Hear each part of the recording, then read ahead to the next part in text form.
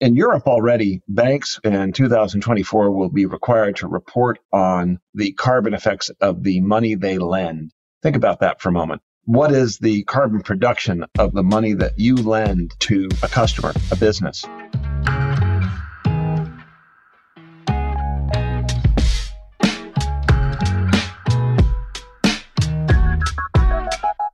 Welcome to the 5-Year Frontier podcast, a preview of the future through the eyes of the innovators shaping our world.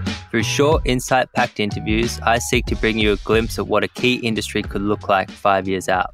I'm your host, Daniel Darling, a venture capitalist at Focal, where I spend my days with founders at the very start of their journey to transform an industry. The best have a distinct vision of what's to come, a guiding North Star they're building towards, and that is what I'm here to share with you.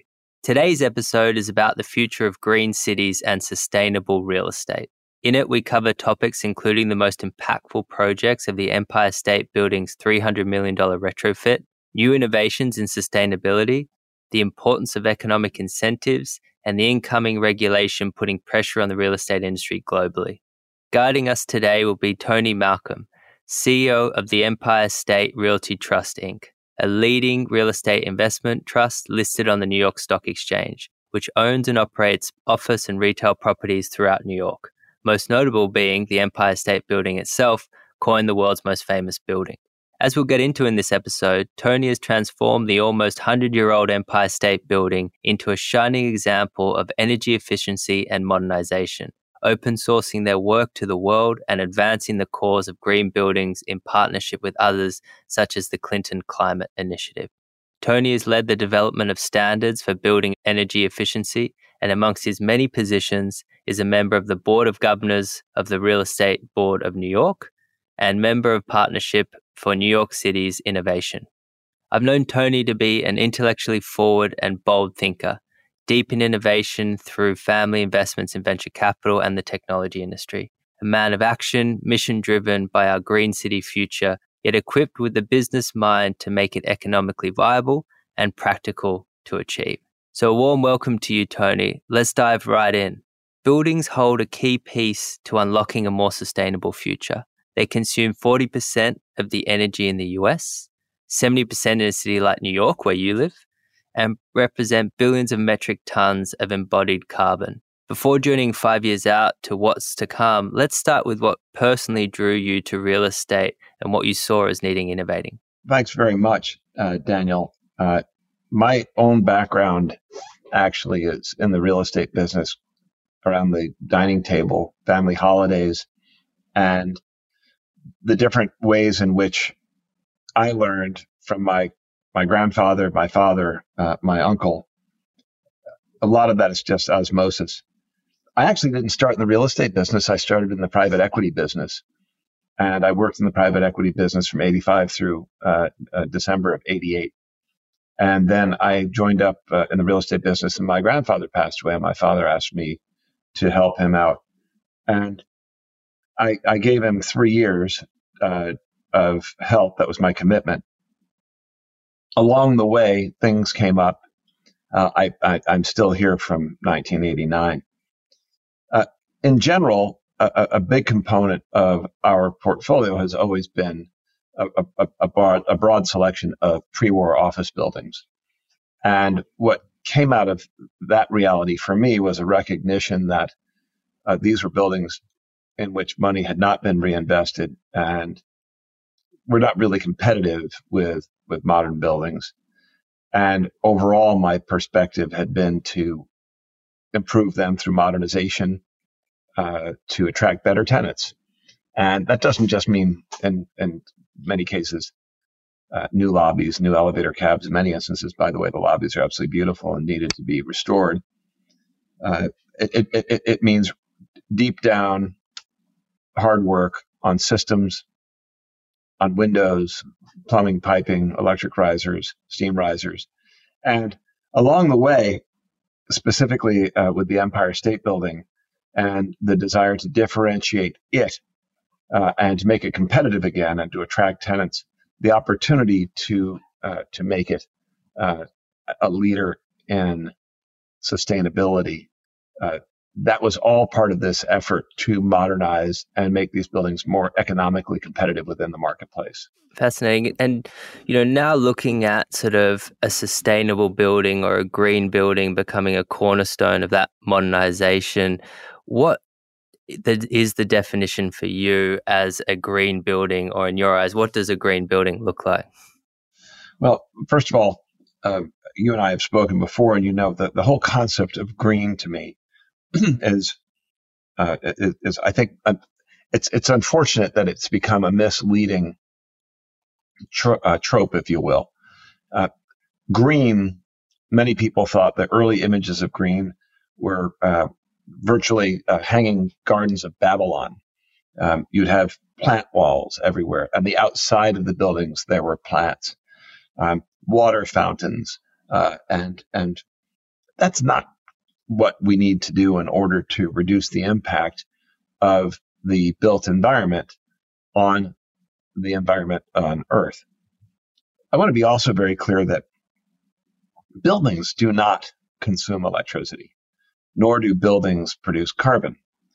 Buildings house businesses and people and logistics which service businesses and people. And it's the very act of economic activity and life that requires the consumption of energy. Buildings do consume energy when they are built. Buildings are basically carbon stores, just like a forest. And hence, by the way, it's very important when we look at the existing built environment to work with the existing built environment as well as we can, because every time you tear down something that already exists, you essentially consume more carbon in order to produce more concrete, masonry, steel, glass, copper, all of the things that go into a building. So greenwashing is something that is really, when I think of green, I think of greenwashing, and greenwashing is sort of subjective presentation in nice glossy pictures and words of intentions to do good. I like to think about the sustainability in the following areas. Energy consumption is number one, and we need to reduce our energy consumption. It's not just fossil fuels, it's energy consumption in general. If people say, oh, we'll just get it all out of renewable energy, well, that renewable energy, the creation of that and renewable energy generation, solar panels, hydro, wind, you have to consume a tremendous amount of carbon to produce the equipment and the systems that will produce and distribute that power. So we need to conserve energy. Waste redirection. We need to redirect our tenant construction debris and our actual tenant waste, and that's really important.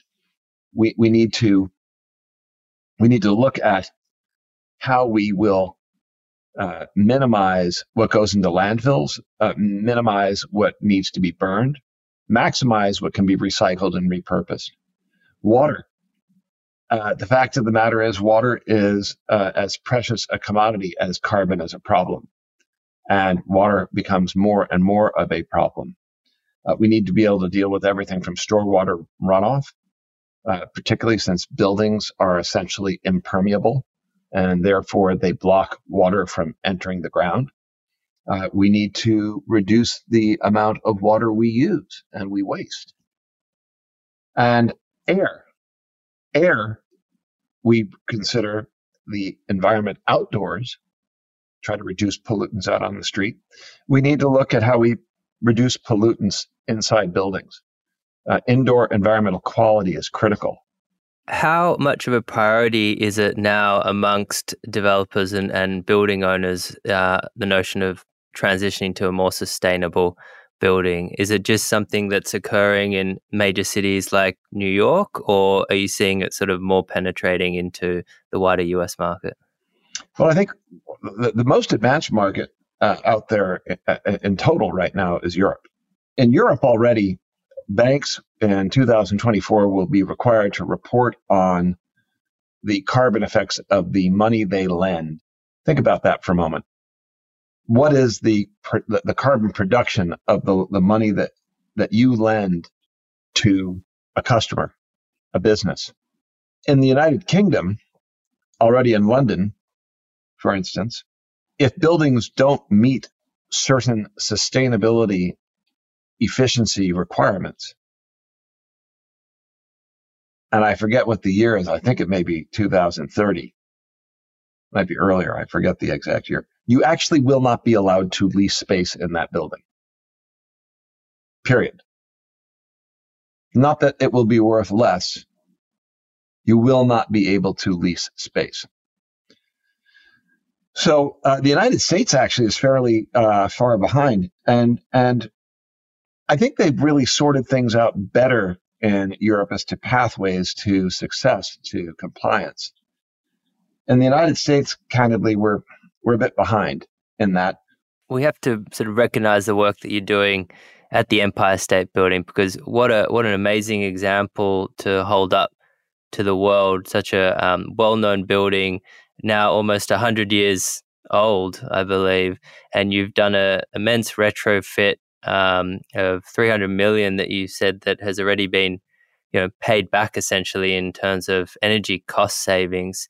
Can you highlight a little bit more some of the work that was involved in that? Let's talk about, first of all, buildings that are built today. One of the things we learned, and I'll get back to the question that you just asked, some of the steps that we've taken. One of the things we learned is that when you look at the silver buckshot, you need to take a look at all the different pieces as they work together. And one of the things you start with, the first thing you start with, is the envelope of the building. All right. You have to create a barrier to heat, and you have to create a barrier to cold. Modern buildings generally are curtain wall glass. Now, curtain wall glass is simply not as efficient as it is typically manufactured today compared to glass and mass, meaning masonry or with glass bands. And so what we did at the Empire State Building, first thing we did is we went to work on our building envelope. We used insulation between the exterior of the building walls and the radiators for heat that are within. We took the windows, which were already not the original windows, because the building is about to be 92 years young. We took the thermopane windows that had been put in place, and we rebuilt them on site. We actually built a window factory inside the building. We reused 96% of the original frames and glass, and we took the windows out, and we broke them apart, broke the seals, cleaned them, put on a mylar sheet, resealed them with a krypton argon inert gas in the vacuum between the panes. And we essentially increased by 400% the resistance to heat-cold transfer of those windows. Once you deal with the building's exterior envelope, then you start to think about, okay, what's next? Well, heating and air conditioning. Well, the number one complaint in any building is I'm too hot or I'm too cold. So you need to come up with better controls through air movement and through heat. And what you want to do is have as many zones as you can and have the building tuned to provide the correct cooling and the correct heating to the correct location when desired. Most buildings today, even new ones to a large extent, someone comes in the morning and turns them on, turns on the chiller, turns on the cooling tower, turns on the heating system, and it's on. What we want is a building that says, okay, when you combine all of the areas which call for heating or all the areas which call for cooling, don't forget, sunrise on the southeast corner in the northern hemisphere or the northeast corner in the southern hemisphere is going to have a heavier load than sunset, which will be on the southwest or northwest corner, depending upon what hemisphere, or the northern or southern face. And for goodness sake, on the other side, where there is no sun, there's no reason to freeze those people in the course of how you put together your day. As you fine tune that demand, that's the speed at which your pumps, which circulate hot or cooled, chilled water, the fans that drive that air to the location where it's desired, or the fan motors which run the cooling towers outside. So once you start to look at controls, what's the next area? Lighting and plug load controls. And your lighting is something where we started and we developed with the manufacturers of lighting equipment and lighting equipment controls. Inboard, meaning in the fixture itself, infrared and motion detectors, and auto dimming features. So in our typical building installation, tenant installation in one of our buildings, within 15 feet of the perimeter wall, all lighting fixtures have to be auto dimming and auto on off based on occupancy. You control by putting the right amount of lighting where it's wanted. Number one source of fatigue, outside of actually being tired, not getting enough sleep, when you work in an office space, is the wrong lighting. Creates headaches, reduces productivity. So the correct amount of overhead light, the correct amount of workspace light, actually, close to where you are, and have it on when you're there and have it off when you're not. Plug load controls. Monitors should not be on all day if someone's not at the desk. Other office equipment should shut off. The only thing that should be left on, unless you've saved your information, is your CPU, your computer. So all of these different measures together, that's version 1.0 of what we did at the Empire State Building. Now, version 2.0 that we've just announced, version 1.0, we looked at 64 different measures and we chose 8. Version 2.0, now there are over 250 products, services, technologies, controls, which we surveyed in order to come up with an even more refined method to control lighting, plug load, heating, ventilation, air conditioning, and it's really people begin to look at the building envelope now as, okay, it's not just the glass. Can we put solar, see-through solar on glass panels, right? So it's actually a very exciting time. And to think that over the course, we announced our work in 2009, we started in 2007, version 2.0, we started in 2021 and finished in 2022. It's very exciting to think that over the course of those years, we were able to see such advances that we could actually have a better result, also with an economic benefit, a reasonable payback period. Amazing. And it's also incredible that you've open sourced a lot of this work to the rest of the industry for them to benefit from your learnings too.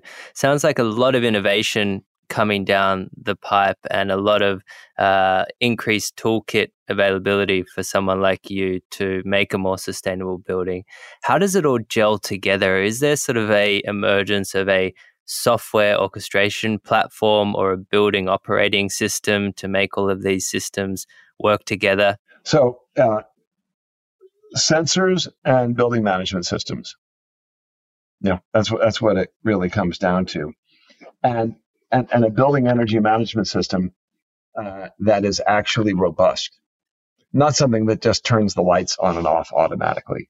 Real brain fed by an information spine through the building.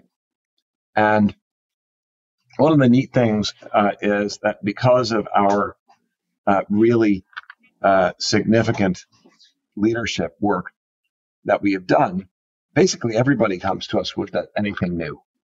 And we're able to get sort of first mover advantage and understand how this all fits, because people also know that whatever we endorse is real and we expect no payment for anything.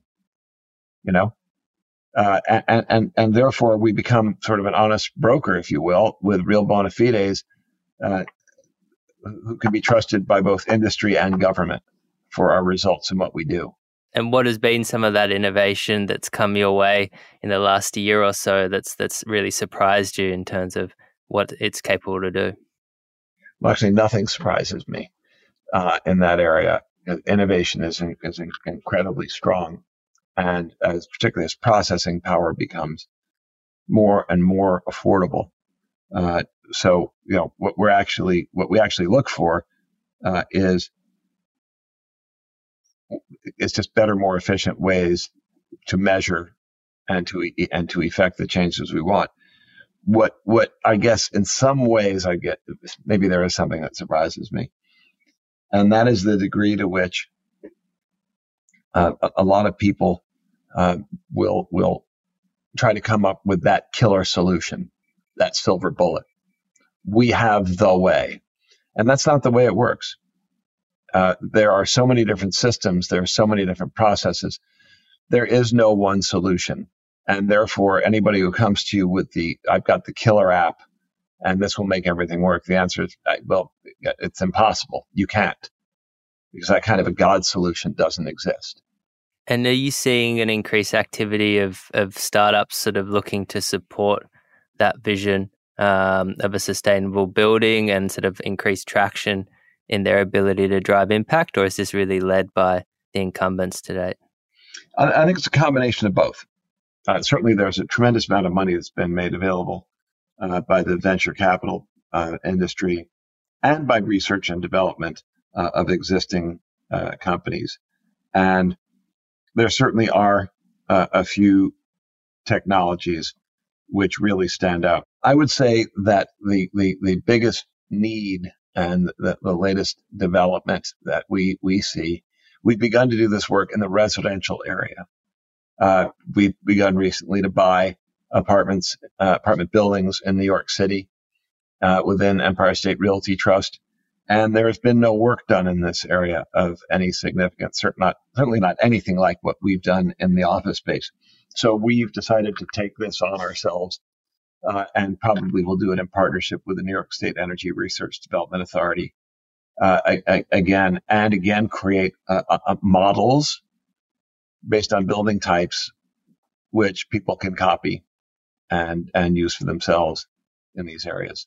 Any advice to a startup founder who's looking to interface successfully with some of these organizations and form a partnership early on, given that they're unproven? What have you seen works well in terms of being able to deploy their technology and get some validation? So I think it's very obvious who the people who are leaders in this space are. From the building side, from the ownership side, you need people who've got the balance sheet and the experience to be able to afford and deploy technology. That's number one. Number two, you've got to sit down with these folks and make sure you understand what their needs are. What people think is needed does not necessarily mean that is what is needed. So that's critical. That's absolutely at the root of how we'll get this right. And partnership is a wonderful thing. Period. Partnership is a wonderful thing. And the same way I said that government policy should be informed by practice, so should the private sector's development of products be informed by the practice and the needs as demonstrated from that practice of owners. And by the way, it's not just office buildings. We need solutions in residential, hospitality, logistics, data centers. It's a broad-based need. Lots of opportunity out there. And Tony, I know your expertise is around existing buildings, and that's really where your passion is. But I'd love to get your take on some of those headline-grabbing projects of future cities being built from scratch. And I think the most notable one is in Saudi Arabia with NEOM, or better known as The Line, a 170-kilometer long city in the desert with no roads, no emissions, and runs on 100% renewable energy. What is the role of those types of projects, and how do you view them? Well, I feel a little bit like I've been asked to go through the wardrobe and into Narnia. I'm not sure what the demand is for more than 100 kilometers of concrete, steel, copper, glass to be manufactured and deposited in the desert. Solar, wind, great. The critical thing to recognize is, first of all, you need to know the market demand. Second of all, you need to know what the market can afford. And third of all, existing buildings are the most efficient things with which to work. In a growing economy, and a growth economy, and a country, that has not yet developed its economy, it's logical to think that you'll have to build a lot new, and it's most logical to build new efficiently and effectively. That said, I don't know what the demand is for that kind of a product, and it sounds very Logan's Run / Space Oddity. Well, Tony, we're coming up on time here, unfortunately, but before we wrap, I'd love for you to point our listeners to some of your favorite resources on the topic of a more sustainable built environment, as well as some of the thought leaders driving the industry forward so they can dive a little bit deeper. I think that the best thought leadership on indoor environmental quality comes from Professor Allen of Harvard University. I think with regard to energy, probably some of the best work on this has been written by Amory Levins of the Rocky Mountain Institute. Though I would say when it comes to commercial office buildings, the best work and the best thought leadership comes from our work that we've done at Empire State Realty Trust in combination with government and non-government organizations. There are tremendous resources available from the Urban Land Institute, specifically the Tenant Energy Optimization Program, and that's a program that we actually developed and gifted to the Urban Land Institute for them to be able to distribute. There's also the work that's done by the New York State Energy Research Development Authority, otherwise known as the Empire Building Playbook, and I think that would be the logical places to go. Thank you so much for ending your week with us here and for all your insights. Remarkable work you're doing at the Empire State Building and your wider portfolio. So really appreciate you taking the time to share that with us today. Thanks for taking the time, Daniel, and the interest to try and collect some of this information and help circulate it. It was great to sit down with Tony, who's at the center of driving sustainability forward in our existing built environment. The outcome will be healthier settings that allow humans to perform better while having less impact on the environment, unifying the needs of both businesses and climate advocates. Advances in sensors, engineering, and building management systems provides buildings the brain, the brawn, and the information spine, as Tony so eloquently puts it, to advance them from stagnant physical objects to intelligent systems. To read up on the work Tony and his team at the Empire State Realty Trust are doing, visit their website www.esrtreit.com/sustainability, where you can also download their open source playbook on the retrofits made by the Empire State. If you'd like to connect with me on this topic or are launching a software startup in this space, please shoot me an email at danieldarling@focal.vc. For more episodes, be sure to subscribe to the 5-Year Frontier podcast, and while you're there, please drop us a rating. Until next time, enjoy the rest of your day and see you at the next episode.